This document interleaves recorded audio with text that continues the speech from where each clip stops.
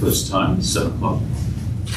Our help is in the name of the Lord. Amen. Okay, welcome back to our study of Romano Guardini's Meditations Before Mass. And we've been at this for quite a few years now. And we're coming down to the last few reflections. We only have 2 after this. So with the coming of the new year, we'll be starting some new material. After Guardini, I've been thinking about using an oratorian, Father Faber, and he's fairly well known, mostly known for his hymns, beautiful hymns, but less known for his writings, although they're very beautiful. I think he's a little bit overshadowed by Cardinal Newman, but he's written some wonderful works on the Eucharist, precious blood, but also on the spiritual life. And even though I do other groups on the spiritual life, quite a few actually, I thought I might use his spiritual conferences because they focus on certain elements of the spiritual life that we typically don't think about. And he starts the book with 3 of his most well-known essays, and the first is on kindness. And I think in a day and age when there's a lack of kindness, it might be good for us to spend quite a bit of time with that. And it's a fundamental attitude of the Christian and how we engage others. So, but I think it will be a refreshing turn for us after sort of the intense focus on Guardini's reflections, and let us switch things up for a little while, and also bring in an oratorian dimension, which would be nice for us here. But tonight we're on a reflection called the Eucharist and Truth, and we began discussing this a little bit the last time, in the sense that Christ had been discussing with his disciples, especially in the Gospel of John, about his real presence within the Eucharist. Unless you eat my body and drink my blood, you have no life within you. And so the emphasis on Guardini's lectures were on exactly that, where Christ was saying the lack of ambiguity, in other words, in Christ's words, that he truly does give himself to us in the Holy Eucharist. And then last week we looked at a little reflection entitled The Eucharist and an Encounter, that it's not simply an object that we are receiving that is parceled out to us, but it's an encounter with Christ himself, the person of Christ. So we don't want to sort of fall into objectifying the Eucharist. And tonight's discussion takes us a little leap forward, the Eucharist in truth.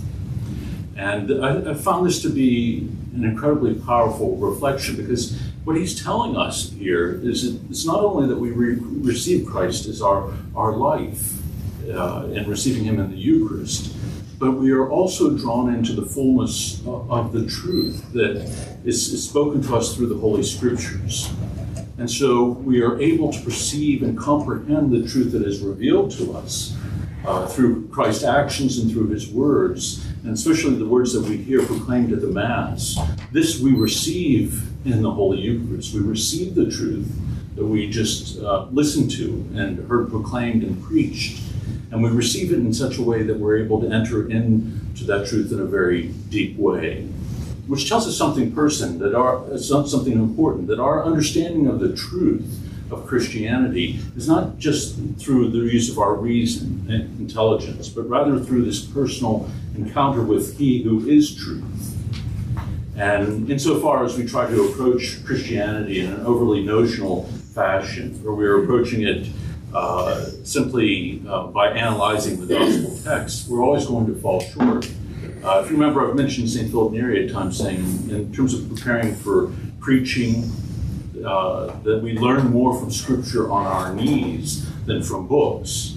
That Philip knew and understood what Guardini is going to be discussing with us here tonight, that we learn more about the Scriptures, the truth that is revealed to us on our knees by engaging in that vital relationship with Christ, not just through studying the Scripture or making use of commentaries. The greatest commentary for us is the person of Christ, he who is the truth.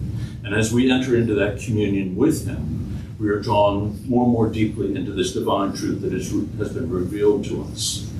And that's something important for us, because I think often, especially living in a university community, We can approach Christianity, the very text of our faith, the scriptures, in a very academic fashion. In fact, in seminary, often this is part of the education, how to do an exegesis paper, make use of the commentaries, sort of pull the scriptures apart, look at the Greek text and the meaning of the Greek words, which is all fine, it's all well and good. But in terms of living the Christian faith, or especially as a priest in terms of preaching the gospel, the lived vital relationship with Christ is something that's far more important. What we encounter there is far more than we could ever encounter through our own study. That it is in this intimate relationship, this communion with He who is truth, that we come to comprehend what is revealed to us in the fullest measure. And so as we go to Mass, this should be part of our preparation, that we study the scriptures beforehand that are going to be proclaimed. We listen to them with this kind of intensity, and we listen to them being proclaimed. But we also are preparing ourselves prior to Mass through going to confession, deep prayer, and in such a way that then when we enter into and receive Holy Communion, that we are able to receive that truth in receiving Him, that there's no impediment to our coming to understand what He desires us to understand and comprehend. And so as always, we're going to start with just a little red print that's in italicized.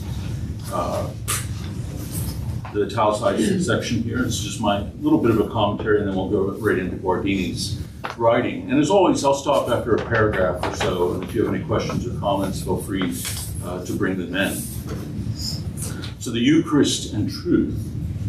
Our participation in Mass and reception of the Holy Eucharist can never remain sentimental piety or become something impersonal and magical. Guardini seeks to help us understand the reality of Christ present in the Eucharist, and a living and vital relationship with Him are inextricably tied together. Thus, our relationship with Christ, Guardini tells us, must be a communion in truth. Christ's essence must be conveyed to us. We must appreciate His uniqueness, His attitude toward life, His work, and His identity. And so we always approach the truth that is proclaimed to us in the Scriptures with a receptive mentality, that something is being made known to us, communicated to us, not only audibly in what we hear, but in the Eucharist that we receive. And so it's always with a kind of humble spirit that we are to approach our hearing of the Word of God as proclaimed to us.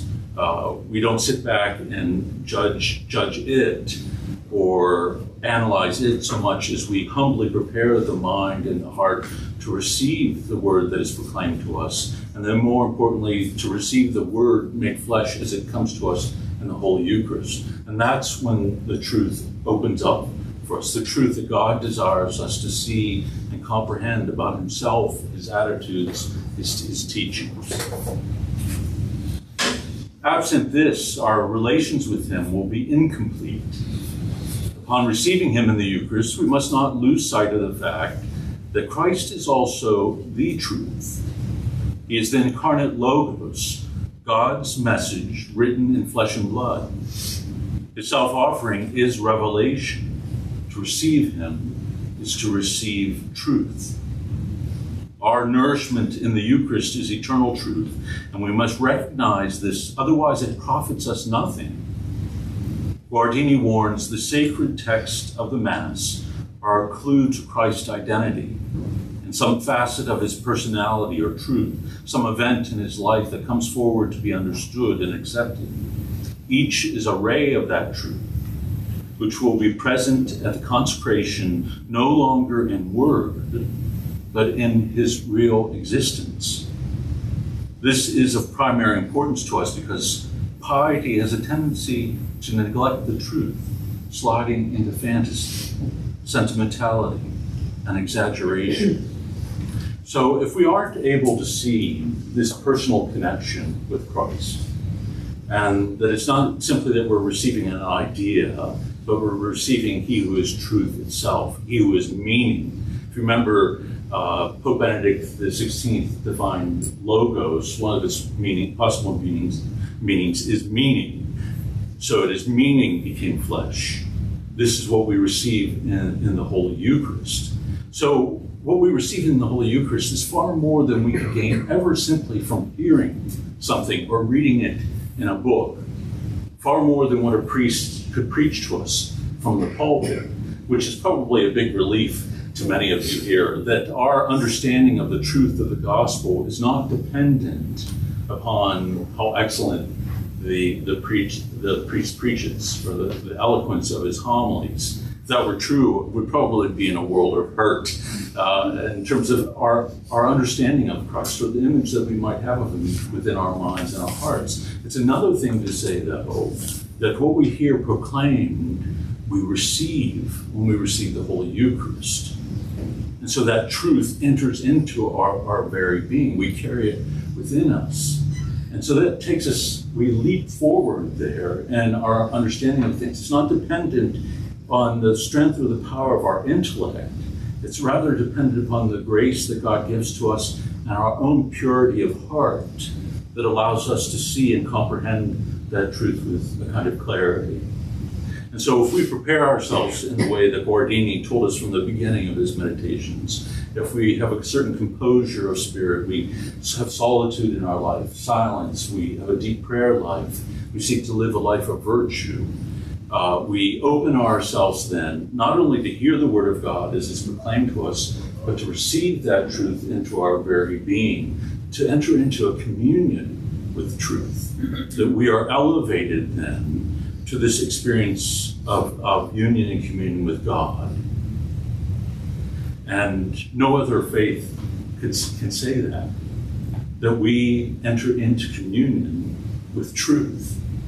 We are in union with truth when we receive the Holy Eucharist. And to be honest with you, I don't think many Catholics understand receiving the Holy Eucharist that way, or many priests understand it in that way. I think we have the tendency to stop at one point. We understand that there's something important that we receive in the Holy Eucharist. And we also, most of us would say, we understand that we receive Christ in the Eucharist. But sometimes we don't make this connection between the truth that we hear proclaimed and the Eucharist that we receive at the altar. That we are receiving that truth in the fullest possible measure. And I think this is why people get so angry when they hear a bad homily, or when they hear the same homily over and over again, because they feel that they're being gypped in some way, and they're not hearing the word of God proclaimed fully. And I don't want to diminish the importance of that. There is something extremely important in having the gospel preached well in order to even prepare people to receive the Holy Eucharist. But it's really in receiving the truth in this great gift that God has given to us that our greatest hope is to be found. That we're already being drawn into the intimacy of the Most Holy Trinity at this point. And so he says, if we don't get this, then our reception of the Holy Eucharist is never going to bear the fruit that it should for us. And we risk falling into exaggeration, he says, fantasy, or where receiving the Eucharist simply becomes something magical for us. We're getting a shot of grace in some way to be given strength to endure life, rather than, again, a union and communion. So it becomes sort of a mystical thing, but in the negative use of that word, a fantastical, kind of reality. Or we fall into a kind of sentimentality in receiving the Eucharist, or this kind of emotional state that we're drawn into through receiving the Eucharist and understanding that we're entering into a communion with the Lord there. But again, that only takes us so far. It takes us on the emotional level to understanding we're entering into this close relationship with Christ. Not something that is distant to us or abstract, but real and concrete. But it still doesn't take us as far as what Guardini is talking about here, communion with the truth. I love the notion that it's meaning itself. That's very powerful. Right. Yeah. And, I think we're, especially in an academic setting, and really from our earliest years on, we are taught to analyze things in a certain way and to pull them apart. And part of that is to help us understand them, almost dissecting certain things in our mind to shrink them down in order that we can begin to grasp some aspect of that truth. But when we are talking about entering into communion with He who is truth, the way that we approach this reality has to be something quite differently. We don't dissect Christ, although many have tried to do so over the course of time. That we enter into, first of all, humbly, this relationship that we are drawn into by God's mercy, and that He has chosen to reveal Himself to us in a particular way, and to make Himself known to us through certainly His revelation, but in the most powerful way in the communion that we share with Him at the Holy Eucharist. That's where we move from the idea, the notion, to the reality itself within us. It's on the other hand. No? Okay. You must have an internal question there. I saw your hand. Okay. So Guardini will articulate more fully here as we get into the text, but you get a general sense of where he's leading us here. So it's a pretty profound leap, even from what we've already looked at, which I thought was quite beautiful here over the last couple of weeks. The action of the Lord's memorial embraces several different but inseparable concepts. We've already discussed two, that of the meal and that of Christ's coming or our encounter with Him. The Father offers the believer a vital being of His Son, the true bread. From the same Father, Christ steps into the congregation that is commemorating Him and lovingly approaches each member. These are the concepts that determine the act of Holy Communion. The creature in us longs to be nourished by the abundant reality of the God-man who said, "I am the life." The person in us watches, waits, hurries to meet the coming one, remains with Him in the union of love and obedience. Behind both concepts, giving them their sacred significance, stands the tremendous fact of the redemptory sacrifice. So we await Him who pours Himself out for us on the cross. It is the Paschal mystery that we are being drawn into, the passion, death, and resurrection of Christ. And we are waiting for our Lord to come to us, to engage us in and through this reality, in order to redeem us, to cleanse us from our sin, and also draw us into this relationship with God. That is striking in and of itself. And that's what draws us to Mass and again, every weekend, sometimes every single day, because we realize that of all things that we do as human beings, this is the most important. If we were unable to do anything else in our life, if we were only able to go to Mass and receive Holy Communion, our life would be full. We would be lacking nothing. And yet, Guardini says, there's something even more here that's offered to us. He goes on and says, "And still we have not touched bottom. One more thought belongs here. Revelation and the pious recognition of divine truth. What does community with another person mean? Above all, it demands genuine mutual exchange, respect for his person, trust, loyalty, that simultaneous unity and reverence known as friendship or comradeship or love. Such an alliance surpasses the merely physical or merely spiritual." And so, as human beings, we have some understanding of this, that in order to know another person, there is a kind of revelation that must take place. We reveal ourselves to the other person gradually, that allows a kind of intimacy to develop, whether it's friendship, comradeship, as he says, or love.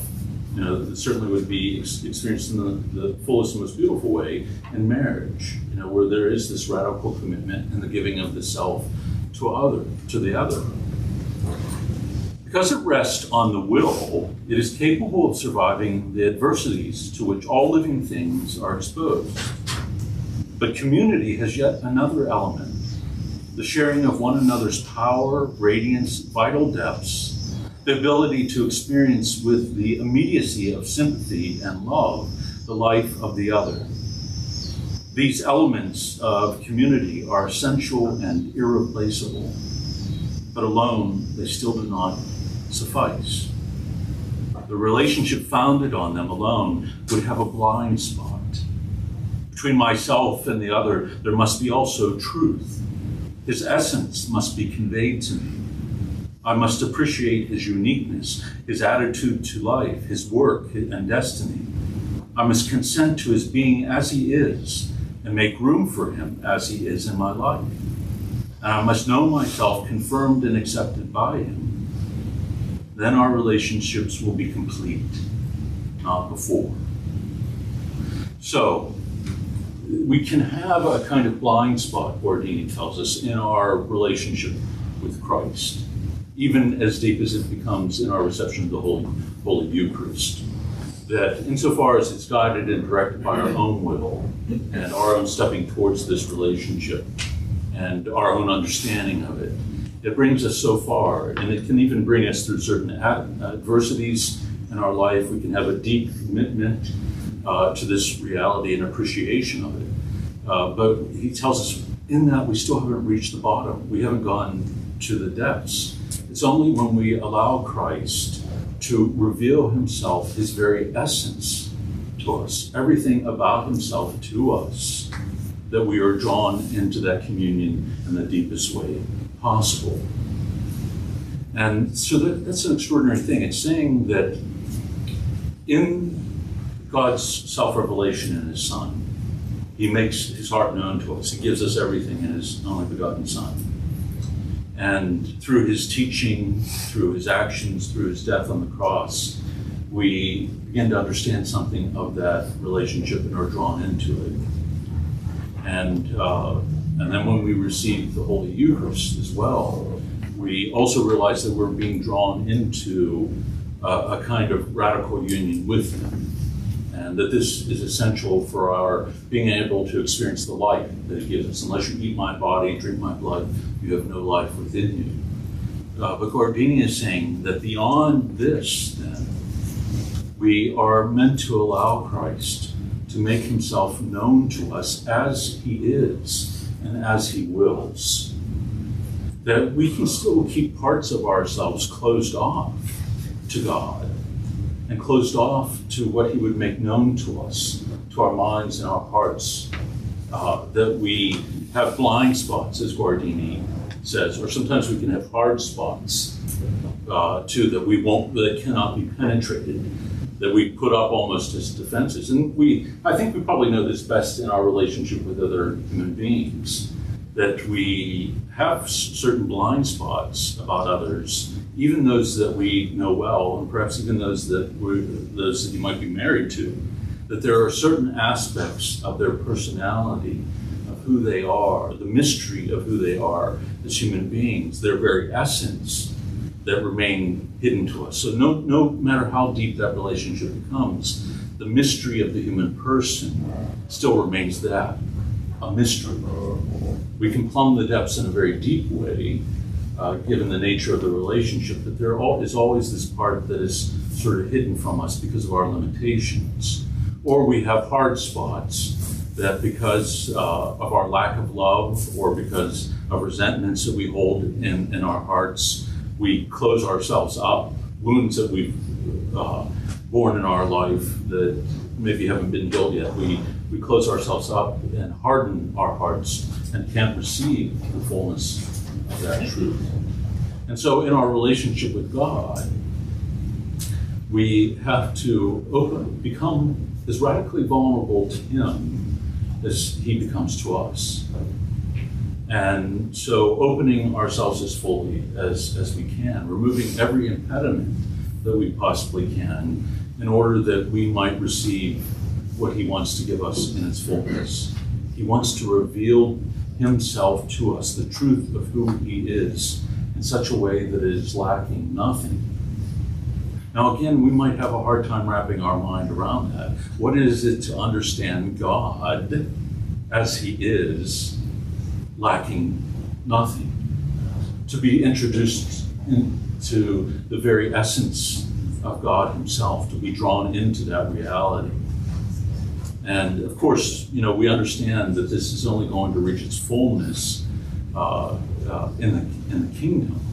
But it's already something that we are entering into and have been invited into through our relationship with Christ, through faith, and through our reception of the Holy Eucharist. It might remain somewhat dark and obscure to us, seen through the eyes of faith, but nonetheless we are already being drawn into this mystery.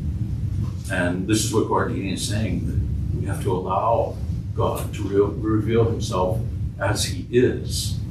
And this can be a difficult thing for us to do. When we look at some of the mystics within the Catholic tradition, in particular John of the Cross in mind, he says this, we make this movement toward God in our spiritual life. We make use of all of our faculties as human beings. And so we take what has been revealed to us and what has been passed on through tradition, both through the scriptures and then the living reality of the church throughout the centuries. And we meditate upon these things, we engage in the ascetic life, all in order to penetrate that mystery more fully, to allow that what has been revealed to us to open up gradually before us. And yet, as beautiful as our reflections upon the passion might be, or the incarnation might be, they're always going to be limited by the limits of our own faculties. Our intellect and reason, our imagination they aren't infinite. And so we might have this magnificent understanding on a very human level, and even in somewhat elevated by grace, of who Christ is and the meaning of the passion. Yet, God calls us to allow him to draw us on, that we might encounter him as he is in himself, John of the Cross says. And so that means allowing ourselves to walk more and more along the path of faith, which John describes as a dark, obscure knowing. That while in this world, we can come to know God in the way that Guardini is saying here, by allowing ourselves to walk more and more along this path of faith, allowing God to reveal the truth of himself to us. But it means letting go of, in a sense, the faculties that have served us so well in the spiritual life and have even aided us in the faith, and allowing ourselves to walk in that darkness of faith. And John says this is a very difficult and painful thing. He says it's like a ligature, a break. And we find ourselves walking without any crutches, and as if we're on shifting ground.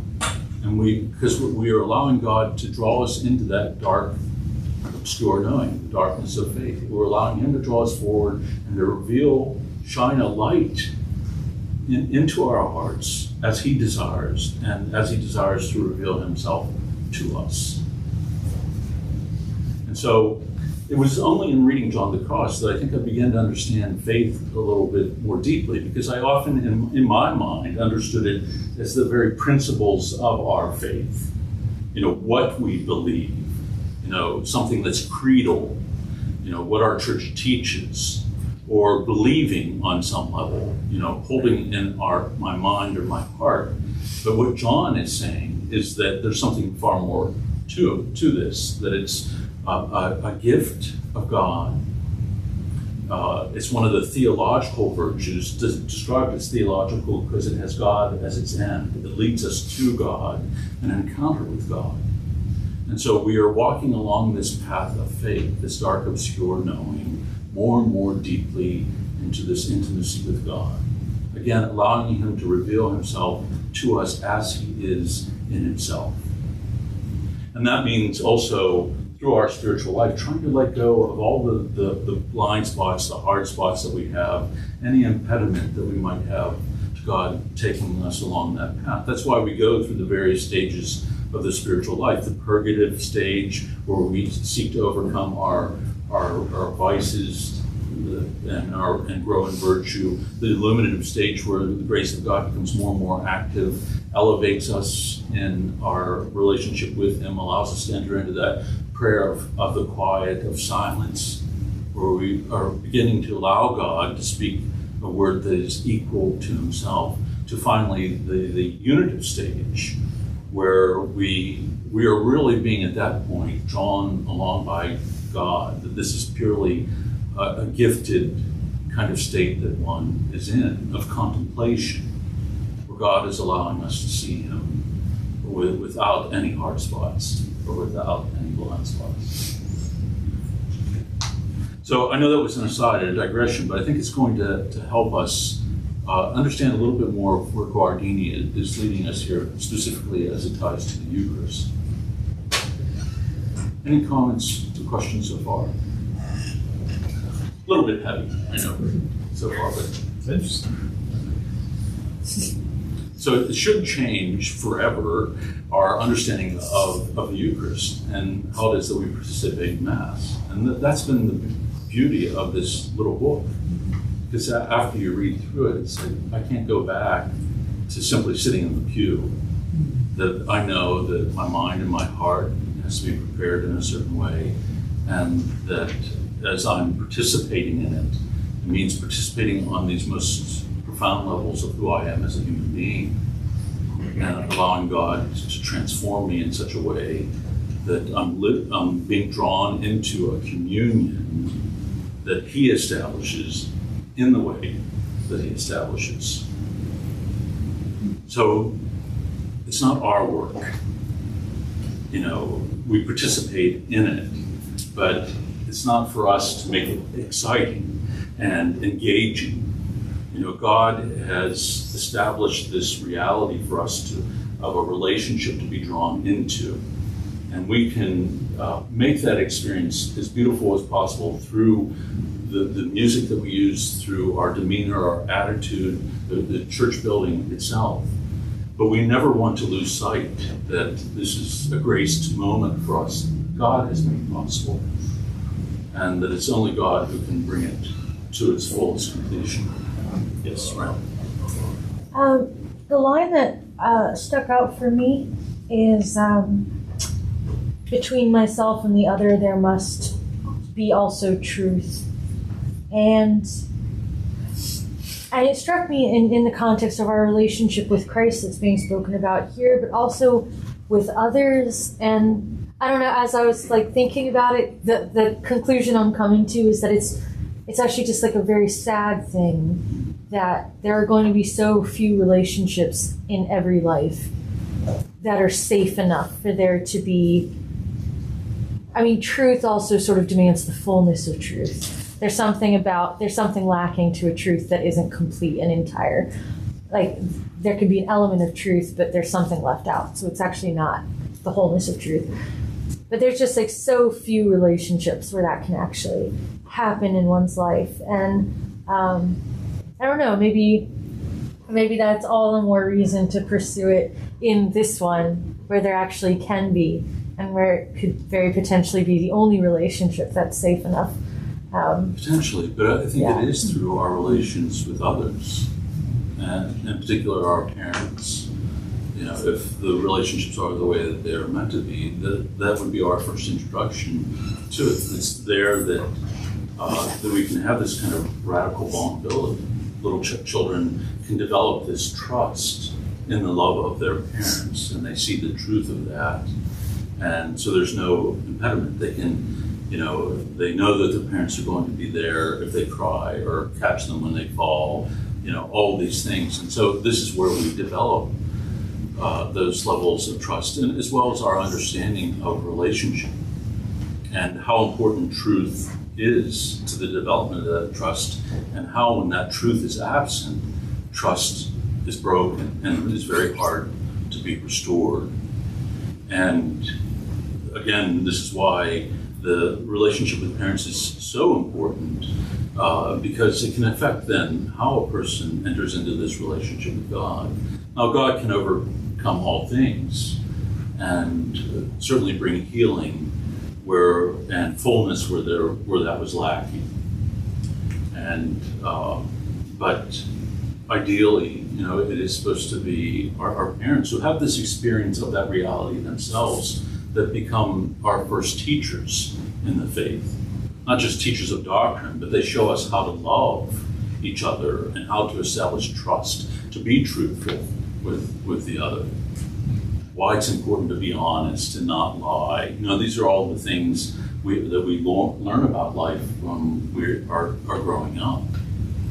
And so you're right, and I think it is this relationship with God that can restore a lot that has been taken from us. For those who have experienced trauma in their life, that it is often, I think, only in and through that relationship with God then that a sense of self, of dignity, of love is restored. That part that feels like it's missing because of the absence of it growing up then is filled with this encounter with Christ, with He who is true, who could fill the void in our life in any case. It's true when a spouse dies. There's nobody who's going to replace that spouse for them. You never get over, as it were, the death of your husband or wife that you've been married to for 50, 60 years. And to tell a person, a couple years, everything will be all right, you'll be fine. No, it's like losing an arm or a part of yourself. The only one who could fill that void is God. And can fill that sense of absence or loss of a loss of hope, of identity. And and I think that's true on so many different ways in people's lives. Where we feel that we've lost something that's irreparable, and that it is and can be held in and through Christ, in whom there's nothing that is lacking.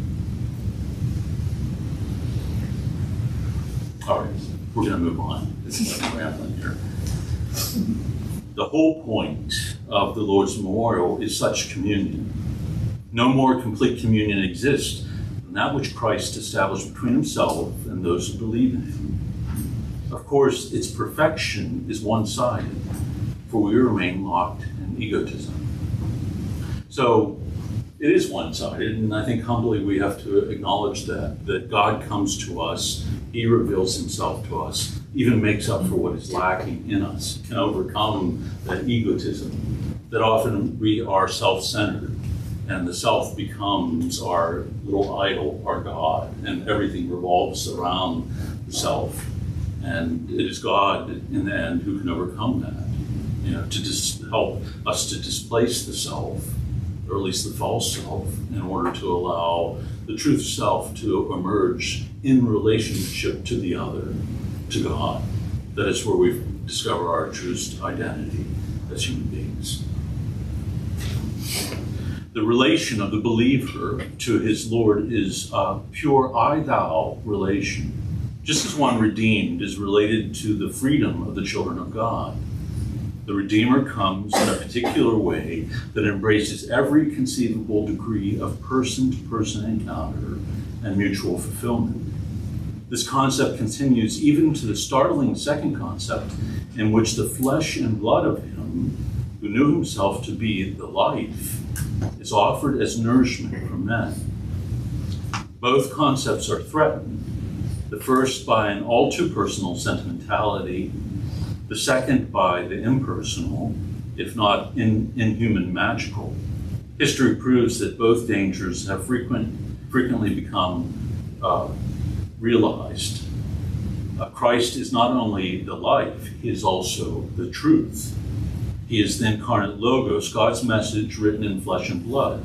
His self-offering is revelation. To receive him is to receive the truth. And if you want to underline anything in this reflection, it would be this slide. His self-offering is revelation. To receive him is to receive the truth. So outside of this, it can be an all too personal sentimentality. So we could approach our relationship with Christ in the way that we approach any other kind of relationship. We can romanticize it. in other words, rather than allowing it to be what it is, God making himself known to us, his creatures, in this profound way that is beyond understanding. Or it can become, as he says, inhuman-magical. So we can stop, and I think this is even true for a lot of Catholics, we can stop seeing the Eucharist as this intimate encounter with the other. And we can simply go to Mass every Sunday to receive something. And we can do that out of habit and as part of a herd. Everybody's going up to receive something at the altar. And yet without discerning who it is that they receive. And Paul warns against this. All the way already in the very early church, they were engaging in the practice of the Holy Eucharist in such a way that it was making distinctions among members of the community, especially, the poor were being treated well, that they were having these meals before the Eucharist itself where there was this great discrepancy. Some had very little, others had much.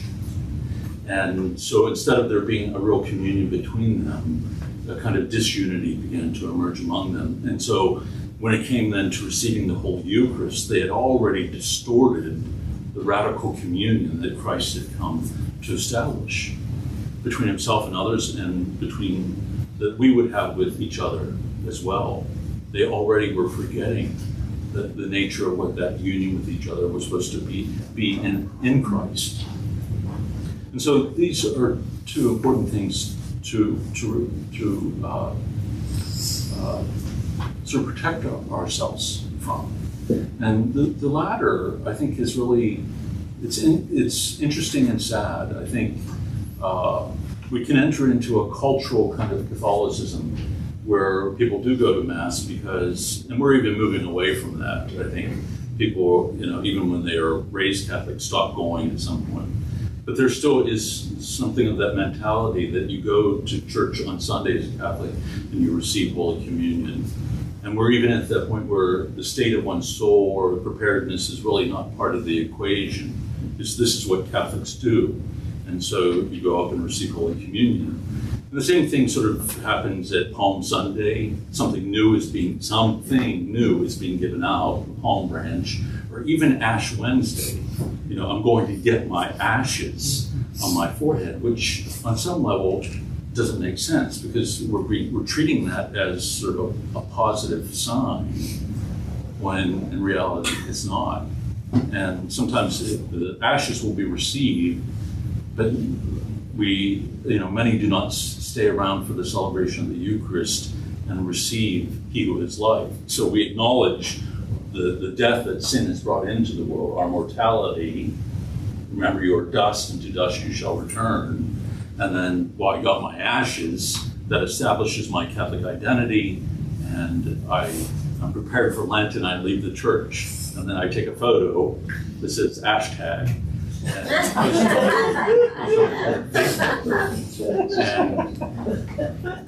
But when it touches something like the Eucharist, it becomes a profoundly sad thing because it becomes a loveless relationship at that point, where Christ is being treated as an object. And in a very real sense, we have to see that we are doing violence to Christ to receive him in such a way. A violence that would be akin to that of the cross itself. To receive him and to take for ourselves the life that he pours out on the cross in love. He allows himself to be broken and poured out in love for us.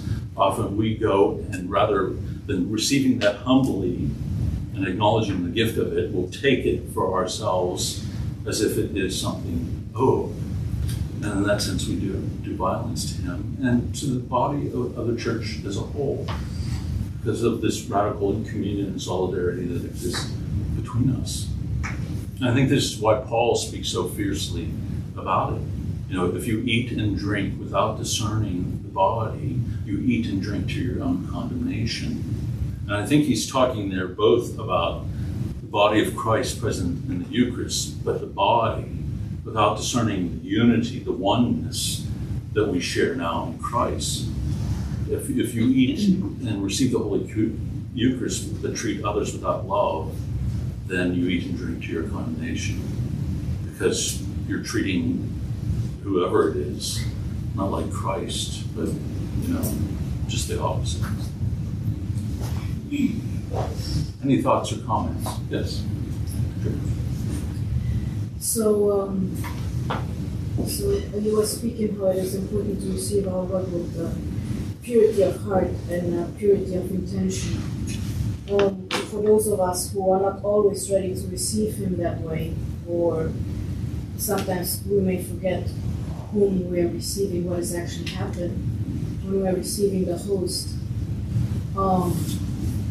Then you were talking about Catholics, for whom it is just a habit to go to Sunday Mass and to receive our Lord there. And they're not even thinking about Him in that way. If we're not fully and completely prepared, or even if there's a lot of ignorance in this area, is it better to abstain from receiving our Lord in the Holy Eucharist? Or is it better to continue to do so? Because when we receive Him, we receive Him. To receive Him is to receive the truth, so that brings us healing in our ignorance. At what point is it better to abstain from receiving Him rather than to receive Him? Allow Him to help us. Right. Beautiful question. I think even in the question you provide something of the answer, that it is a healing sacrament. And so to receive the Eucharist, like very much going to confession, there is something healing about it. It's making up for what is lacking in us. Our capacity to love, or our capacity to see the truth, or even our reverence, in some ways. And so there may be ways where we, are somewhat distracted, but have sought to prepare ourselves as well as possible, but we would still receive, understanding that God gives us this gift in order to heal us and to increase our devotion, our love, by drawing us more and more deeply into it. But I think we have also gotten to a point where the idea of discerning the state of our heart and whether or not we are prepared to enter into this most intimate of relationship is an act of consummation. Christ giving Himself to His bride, the church, body, blood, soul, and divinity. And so we would want, I would think, to be as prepared as we possibly can be, understanding that that's the nature of it, that at least that we are striving, in some way. I don't think what is being asked for is perfection, but that we are striving to live the life and striving to prepare ourselves to receive, and to receive as well as possible. And if we've fallen into, particularly grave sins, we've gone to confession to prepare ourselves spiritually to do so. But I think in some sense that's dropped off a little bit, the sense of the significance of what is taking place there, the nuptial imagery, that just as we would say that, what takes place between a husband and wife is sacred. It takes place within the context of the vow, this complete and absolute commitment to each other. And it takes place within the context of that relationship with each other. And so if the husband is out and being unfaithful, in the relationship, or that he's been abusing or treating his wife with abuse, we would say that it would be a distortion for him to come home and to expect then to enter into, to consummate that relationship, and that it would be an act of violence in some way, because there is no love there and no mutuality. And so I think in a similar way, we would look at the receiving of the Holy Eucharist, that we would want to make sure that there is love in our heart and that there is faith, and that we are making an act of goodwill and entering into this relationship. And again, it's not so much about perfection as it is the state of our heart, the love, the faith there. We always are going to know our own weaknesses, and many of those weaknesses we receive the Holy Eucharist to be healed. That's the ordinary way for us, in fact, to have our sins cleansed. in particular our venial sins, so you have sins of fault or human weakness. But when we are discerning on some level that I haven't thought about Christ in days, and I was all over the place, and ran into Mass 10 minutes late, and I was looking around, and it comes time for the Holy Eucharist. I might say to myself, there is a value in going to Mass. There's grace that comes to us by being present. But am I really prepared to enter into this most holy communion at that moment? And there might be times that we say to ourselves, I'm not. Just in all honesty, not in scrupulosity, but this sense that I have not prepared my heart for that particular moment. And you think what weight there is then put upon the priest who is responsible for celebrating the Mass on a day-to-day basis, how he's living his life. And we've talked about this before, living from Eucharist to Eucharist. We receive and embrace the grace that is given to us. We seek to allow it to strengthen us and to foster virtue within us, to conform us to Christ until we receive it again at the holy altar. And that a priest in some way should be living that in a very radical way, knowing that he is going to have to celebrate Mass at certain times. And so he has to be a man of prayer, of humility, one who goes to confession regularly, frequently. John Paul II, we know, often went daily, because not only the weight of his priesthood, but the weight of being Pope, is such an enormous thing that he knew that the grace of God, that in so many ways he would be falling short of that high calling. And that how easily pride could creep into that position. And so knowing that he would have to protect himself and need all the grace that he possibly could get, that he would seek to prepare his mind and his heart on a daily basis. And so I wouldn't want people to have this, sense of, scrupulosity that would prevent us from going when we should go, or when the Eucharist would be a source of healing or a source of strength. Because we often go through trials and difficulties of life that in receiving the Holy Eucharist, it helps us to make our way through them, gives us the strength, even to fight with our own weaknesses, where it would be appropriate for us to receive. But we want to need to do that, with eyes wide open, again, understanding everything that Guardini is saying here, so that it might bear the greatest fruit possible for us. Good question. Yes? So then it wouldn't necessarily be wrong to go up and receive. Maybe if we were very distracted during Mass, but it would be a matter of personal discernment. Right. One would want to seek to form one's conscience and form it in light of the spiritual tradition, spiritual direction, all those things, so that one can be looking at one's heart saying, is this because I'm fatigued, and I'm struggling to be attentive, but nonetheless I came here with the desire for the Lord and the desire to receive the Holy Eucharist. And so the person can say, yes, in fact I probably need it now more than ever.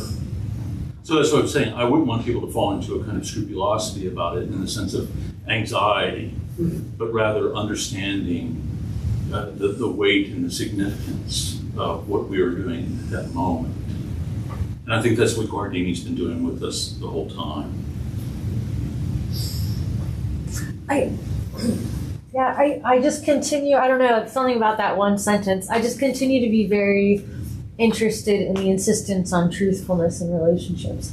And it's sort of convicting me about the necessity of, to put it in like kind of a current way of sort of fact-checking our relationships with Christ and with others.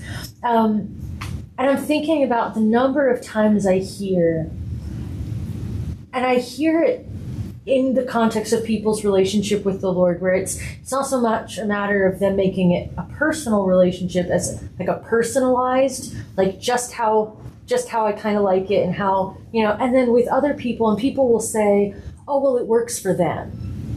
And we say that a lot. And we say it about people's relationship with the Lord, and we say it in their relationships with each other all the time. Like, oh, well, it just doesn't, it doesn't seem quite right, but hey, it works for them. They seem okay.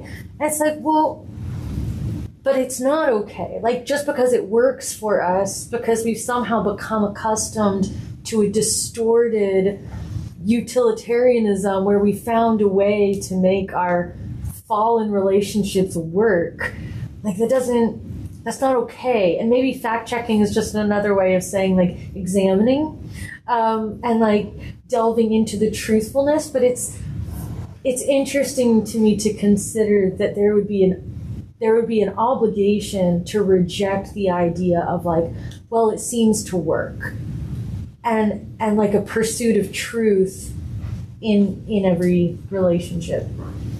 Well, I think God in His mercy does this for us. I mean, when we receive Holy Communion, if what Guardini is saying is true, that we receive meaning, we receive truth, that's going to illuminate various parts of our mind and our heart and help us along that path. Reveal truths not only of God's self to us, but reveal parts of ourselves to us, where we come to see who we are in reality in light of Christ. And so He provides for what is lacking and will help us along this path. Now, we can get to a point, where that hard spot that Guardini talks about becomes very hard. By pride in particular, where we become impervious to receiving that truth. And that's why we see Jesus hammering so hard against the Pharisees at times, because even though they lived these objectively religious lives, that there was this very hard spot because of their pride, where they weren't able to receive the life, love, and mercy who was standing before them. They could not see and would not see and acknowledge their own need for forgiveness, and so couldn't receive what He was giving to them. And so it wasn't as though He was, just being mean and cruel to them. I think He was trying to open them up to see that truth and allow a relationship of truth to emerge, which was much easier for those who knew their poverty. Matthew, the tax collector, didn't have to be told that he was a creep and that he was using his own people for his own financial gain, because everybody in the town let him know that. He would have been scorned by his fellow Jews, and he would have lived in isolation. No Jew would have had dinner or any business dealings with him, because basically what he was doing was stealing from them in order to make an income for himself. Because remember, tax collectors, the way they made their money, they weren't given a salary. They were told, you collect this amount of money, and then whatever above and beyond that you collect for your taxes is yours to keep. So that sort of fostered criminality. They would fleece people and put taxes on all kinds of things in order to raise their own income. That's how they got so rich. And so he would have known the truth of his own poverty. And so I think when Jesus says, come follow me, when truth himself stands before Matthew and, tells him to follow him, he's able to drop it and leave it behind, because he knew the truth of his own poverty. He might have all the money in the world, but he probably knew the profound void within, and having Eva's life and truth and love standing before him would have been compelling. I think that's why we see certain individuals in the Gospels drop everything and follow after him. He wasn't even preaching to them at that point. It was the very person of Christ that was compelling enough to lead them to do that. Okay, we're moving on. Once again, we must consult the commentary to the institution of the Eucharist, Jesus' speech at Capernaum. So Jesus himself is his own commentary, and the commentary on his own words. The crowds have experienced the miracle of the loaves, and they press about him expectantly. Now surely the miraculous bounty of the Messianic kingdom will be poured out. Jesus says to them, "Amen, amen, I say to you, you seek me, not because you have seen signs that reveal divine truth, but because you have eaten the loaves and have been filled. Do not labor for the food that perishes, but for that which endures unto life everlasting, which the Son of Man will give you."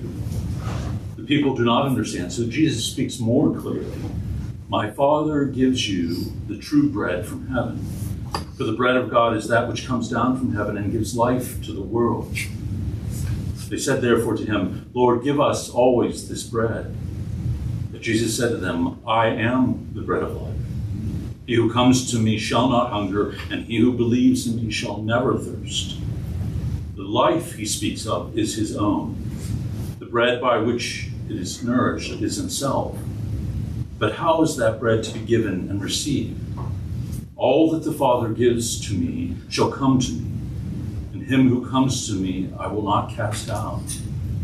In other words, it will be given through living contact with him who is the truth. On the one hand, through the radiance of all he is and says and does and suffers. On the other, through our coming to him and believing and seeing. What does one see?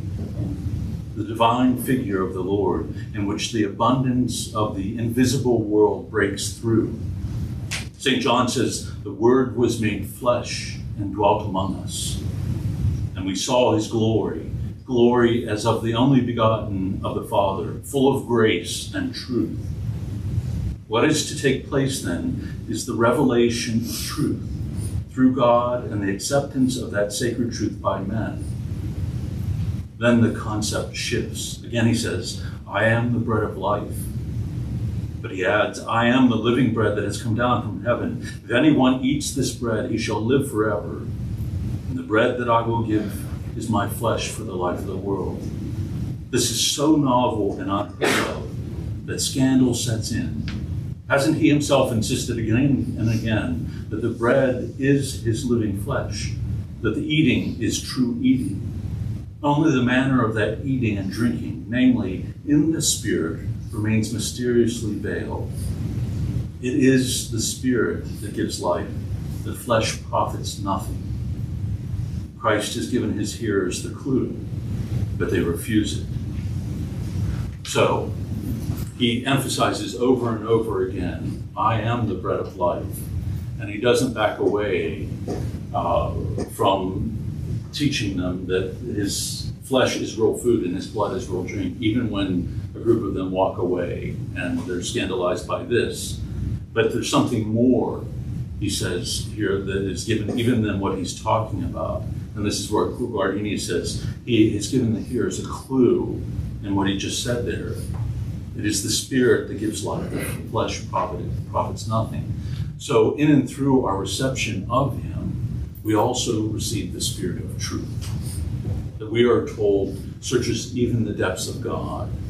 And at the end of the gospel, it says the Spirit will be given to you, he who leads you into all truth.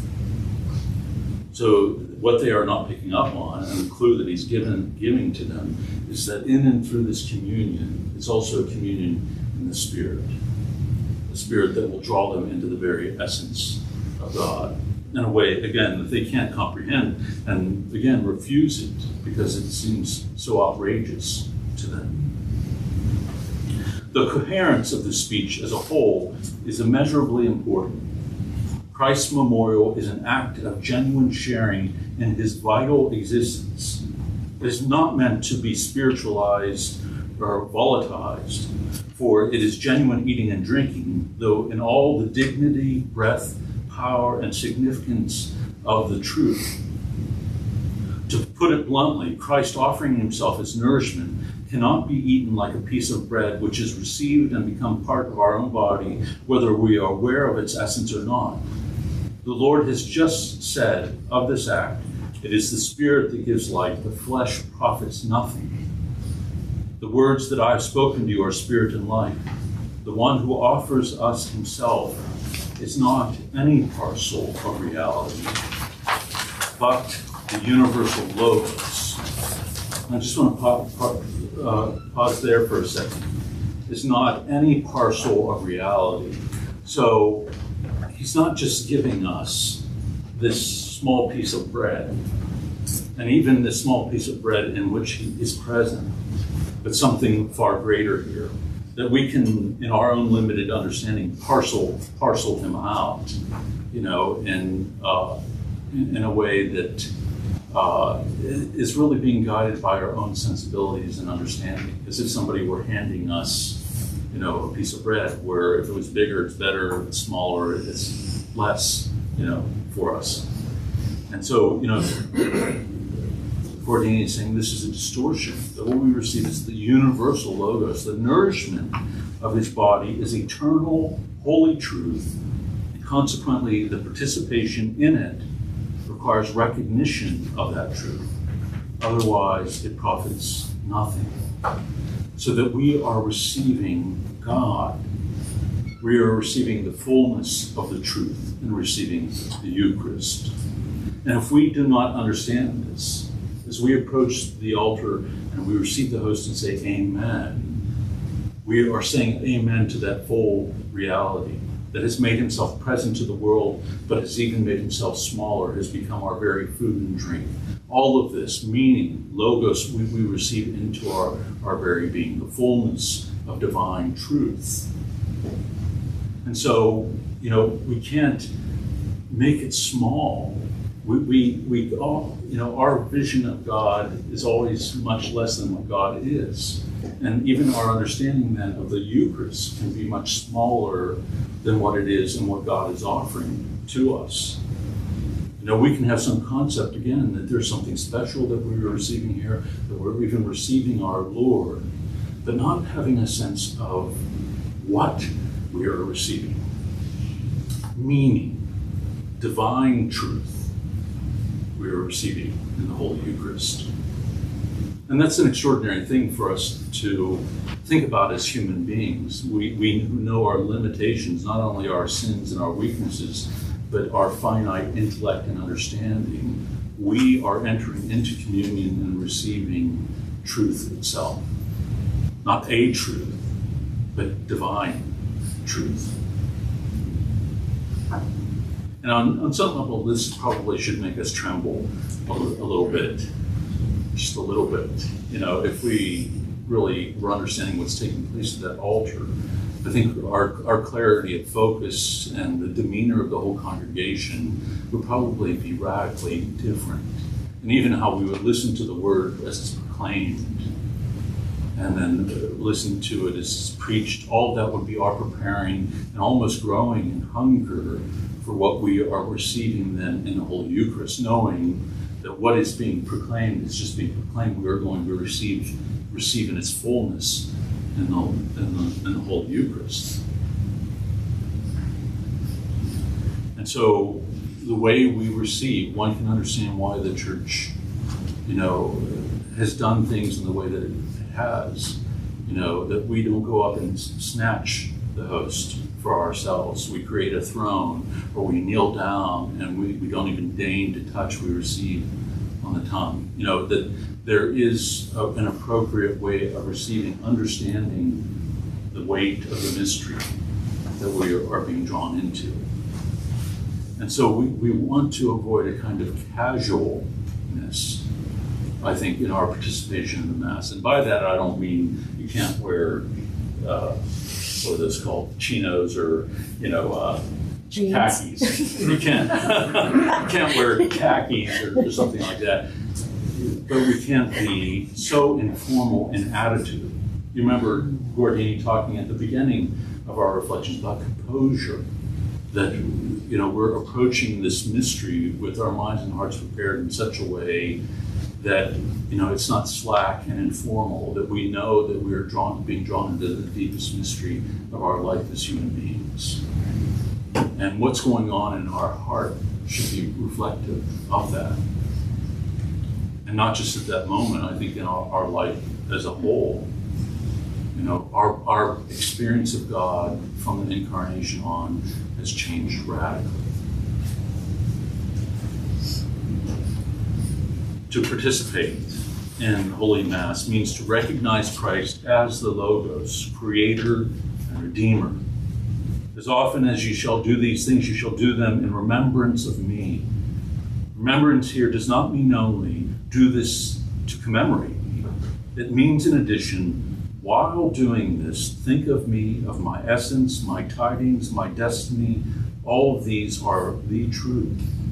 It is not by accident that the essential action of the Mass is preceded by the Epistle and Gospel, for each of the sacred texts is a clue to Christ's identity, is some facet of his personality or truth, some event in his life that comes forward to be understood and accepted.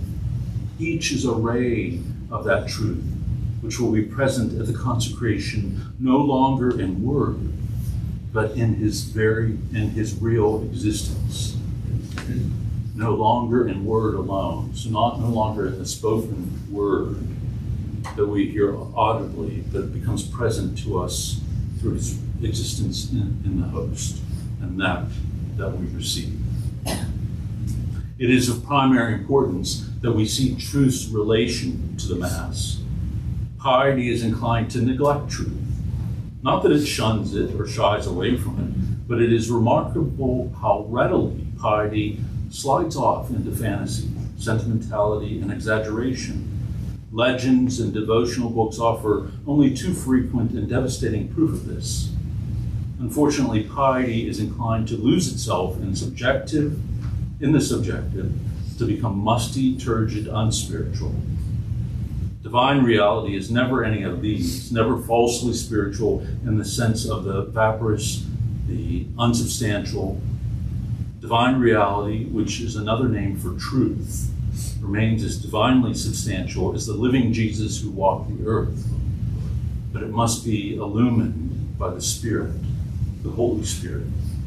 So our sentimentality and our piety can be sort of creative on its own and can create a kind of experience of Jesus that is more of a projection of our own internal world. And this is why the Church has always been very cautious about not only certain forms of piety that arise in different generations, but also things like particular visions or locutions that individuals might have. Because sometimes those things can come from a place that is deeply personal to an individual, that's the perfect way to say that. And that it is a reflection of their identity, their perception of things. It might hold some truth in it, but it can also hold a lot of their personality. And the example I like to give of this is, who I love, is St. Catherine of Siena. Her dialogues, this dialogue that she has with Christ and that is then written down. It's sort of like a colloquy form that we might be familiar with in spiritual writings, but it was out of her real encounter with Christ, or this engaging her, that then the dialogues come into being. But as you read through that, you really catch sight also of Catherine's personality, that in a lot of what is being said is filtered through her personality, filtered through her self-understanding, her identity, even her understanding of God. It doesn't diminish it, in the sense of its beauty or its importance for the life of the Church, but it does tell us that we have to be careful. And for some people, the writings of St. Catherine of Siena might not speak to the heart in the same way that another spiritual writer's thoughts are going to speak to them. And so we would never say, you have to read this as a Christian, understanding that to be the case. So, one little last bit here. Truth is essential to the fullness of the Mass. It is not enough to harp on the fact that the Mass is the center and content of the Christian's life. It must also be made clear how that center may be reached and that content shared. This is possible only when truth's vital relation to the Eucharist is recognized and when truth permeates the entire act of the sacred celebration. So the Mass is where it all begins for us. That this is our encounter with the truth as God reveals it to us and as we receive it in the Holy Eucharist. and then it is for us to internalize that, to allow ourselves to be transformed by it, and then to communicate it to the world. But the Mass is really the means, the vehicle through which it is communicated to us. And so our mysticism as Catholic Christians is always sacramental.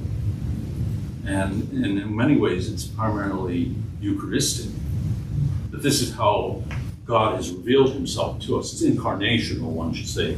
But in the Eucharist is the source and summit of that experience. That this is how God has revealed himself to us, has chosen to give us his life and love, but also to reveal his truth to us, his very essence to us, that we receive it into our very being. And so we don't need to go searching around for some, mystical experience or something to shape our spiritual life. It is given to us, as Roman Catholics in the sacramental life.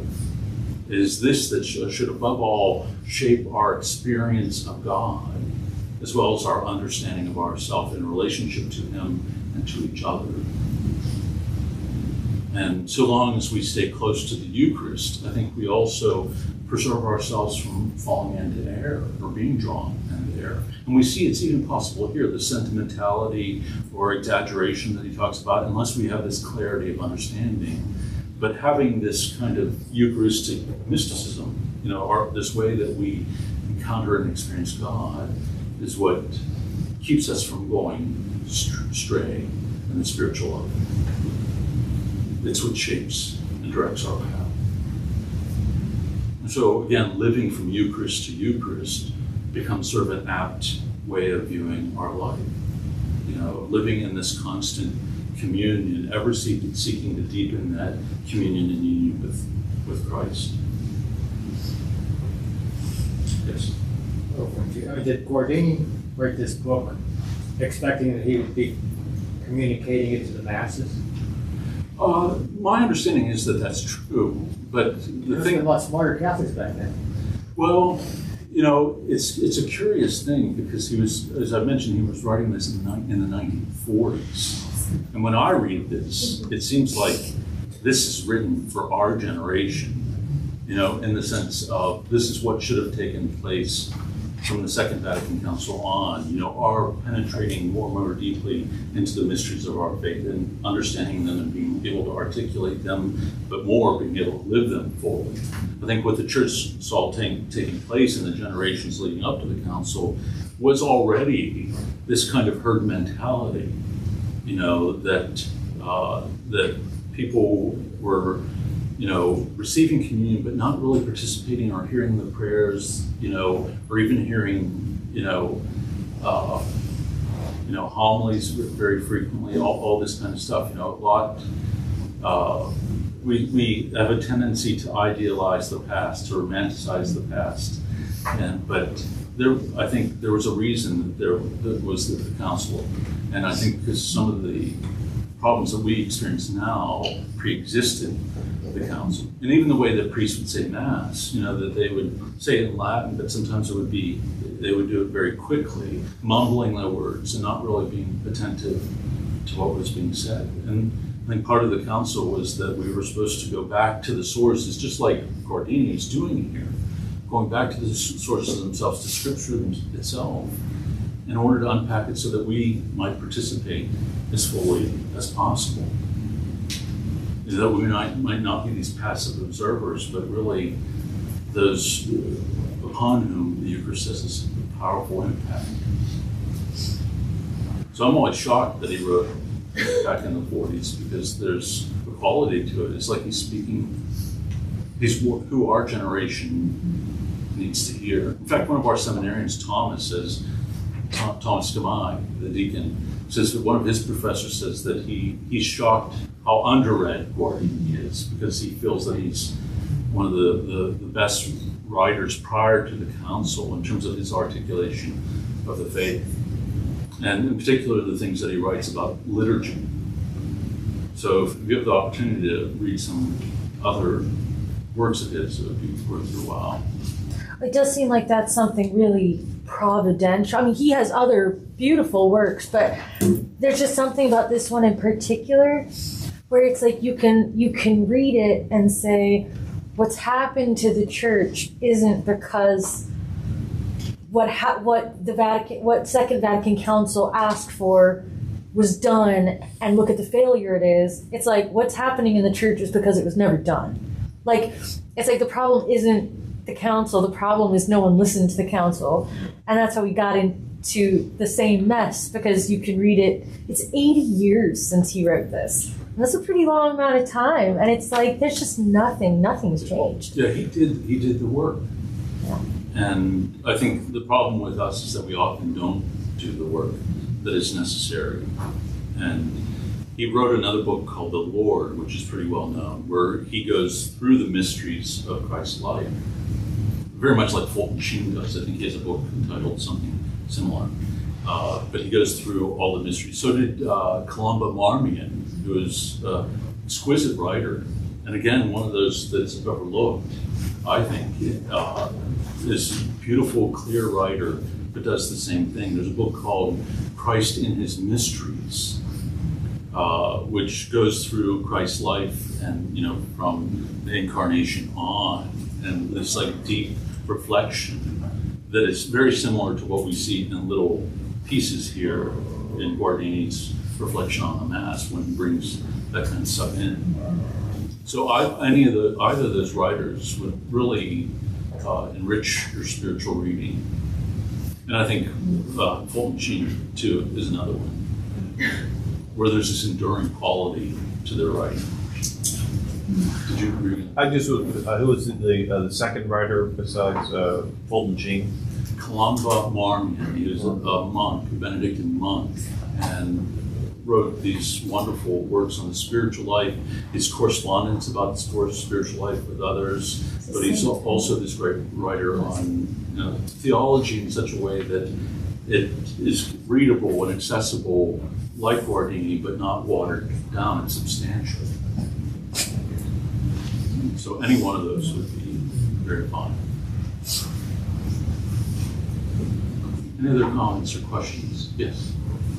I'm not sure I understood correctly, but I believe you said that for us as Roman Catholics, our mysticism is deeply Eucharistic, that we receive the truth through our sacramental life. How about those of other rites within the Catholic Church, and how about the Orthodox? Yeah, we would say that this is what we share in common with them.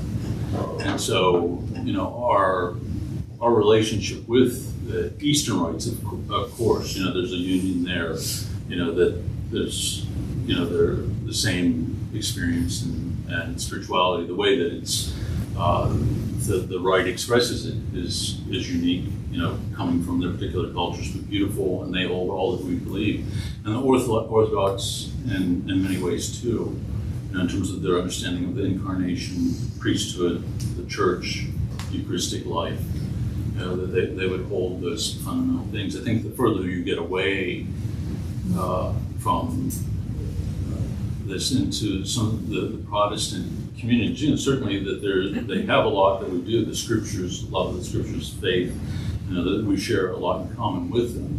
But I think there is often this lack of an incarnational spirituality and theology, their understanding of the nature of the incarnation, how this changes the way that we experience and encounter God, and that this is an enduring reality for us, that when Christ ascends to heaven, the experience of this radical, concrete, tangible experience of God, the King incarnate does not cease. It continues on in and through his body, the church, and all that Christ did in his life is made manifest through the sacramental life. And so, growing up Presbyterian myself, we had the scriptures and we had, the liturgy of the word, and every Sunday there was preaching, but it ended there. But I had no experience of the Eucharist other than a couple times of the year, but it was, the little cracker and the little shot glass of grape juice, and it wasn't believed to be the real presence of Christ.